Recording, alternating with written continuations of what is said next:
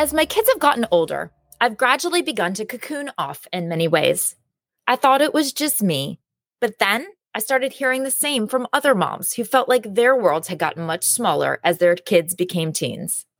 Pickup lines, soccer fields, and playgrounds were where we met our friends, the friends who we could talk to and commiserate with and brag to, while simultaneously filling our need for something of a social life. The playdates we once had for the kids were often just excuses for moms to have coffee or wine with friends. But many moms of teens now feel alone in this.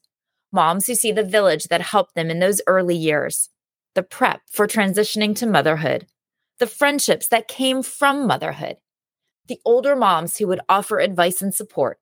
But now, their only words of wisdom are, enjoy it, it's over so fast, which, let's be honest, are literally the last words our panicking selves need to hear. We see it all disappear as our kids hit middle school, and definitely as they hit high school.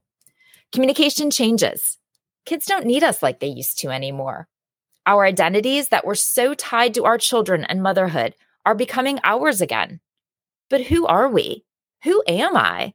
After 14, 16, 18 years, I don't even know her anymore.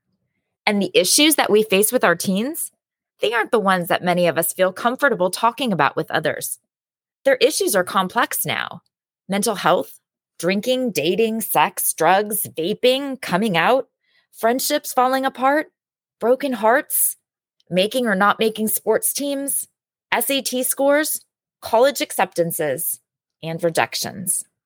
Many of us feel alone, even with our friends, because some things feel too intimate or like a betrayal to our teens' confidences. The social circles to share become very small and very fragile. We all need someone to talk to, but as the issues get more complex and sensitive, our options get more limited. And at the same time that we're navigating these issues, we see the finish line ahead, the point where we're supposed to let them go. We want them to soar, but how do we let go when we've been holding on to them so tightly for so many years, when our identities have been so intertwined with theirs? And don't even get us started on dealing with puberty and menopause. So many people talk about the transition to motherhood, but no one talks to you about just how hard the transition out is and how solitary. So that's just what we're going to do. In this community of friends, we'll have that conversation over a cup of coffee or a glass of wine, just like the old Playdate days. Ask us your questions. This community, your friends. We all need someone to connect with. I may not be able to fix your problems, but I can help you to understand what is behind these issues. This podcast is grounded in family communication theory.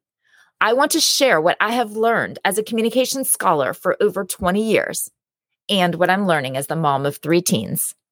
It's time to be seen beyond the frame of our children, beyond the frame of motherhood. It's time to ask, what do I want? Who do I want to be? It's time to reframe me.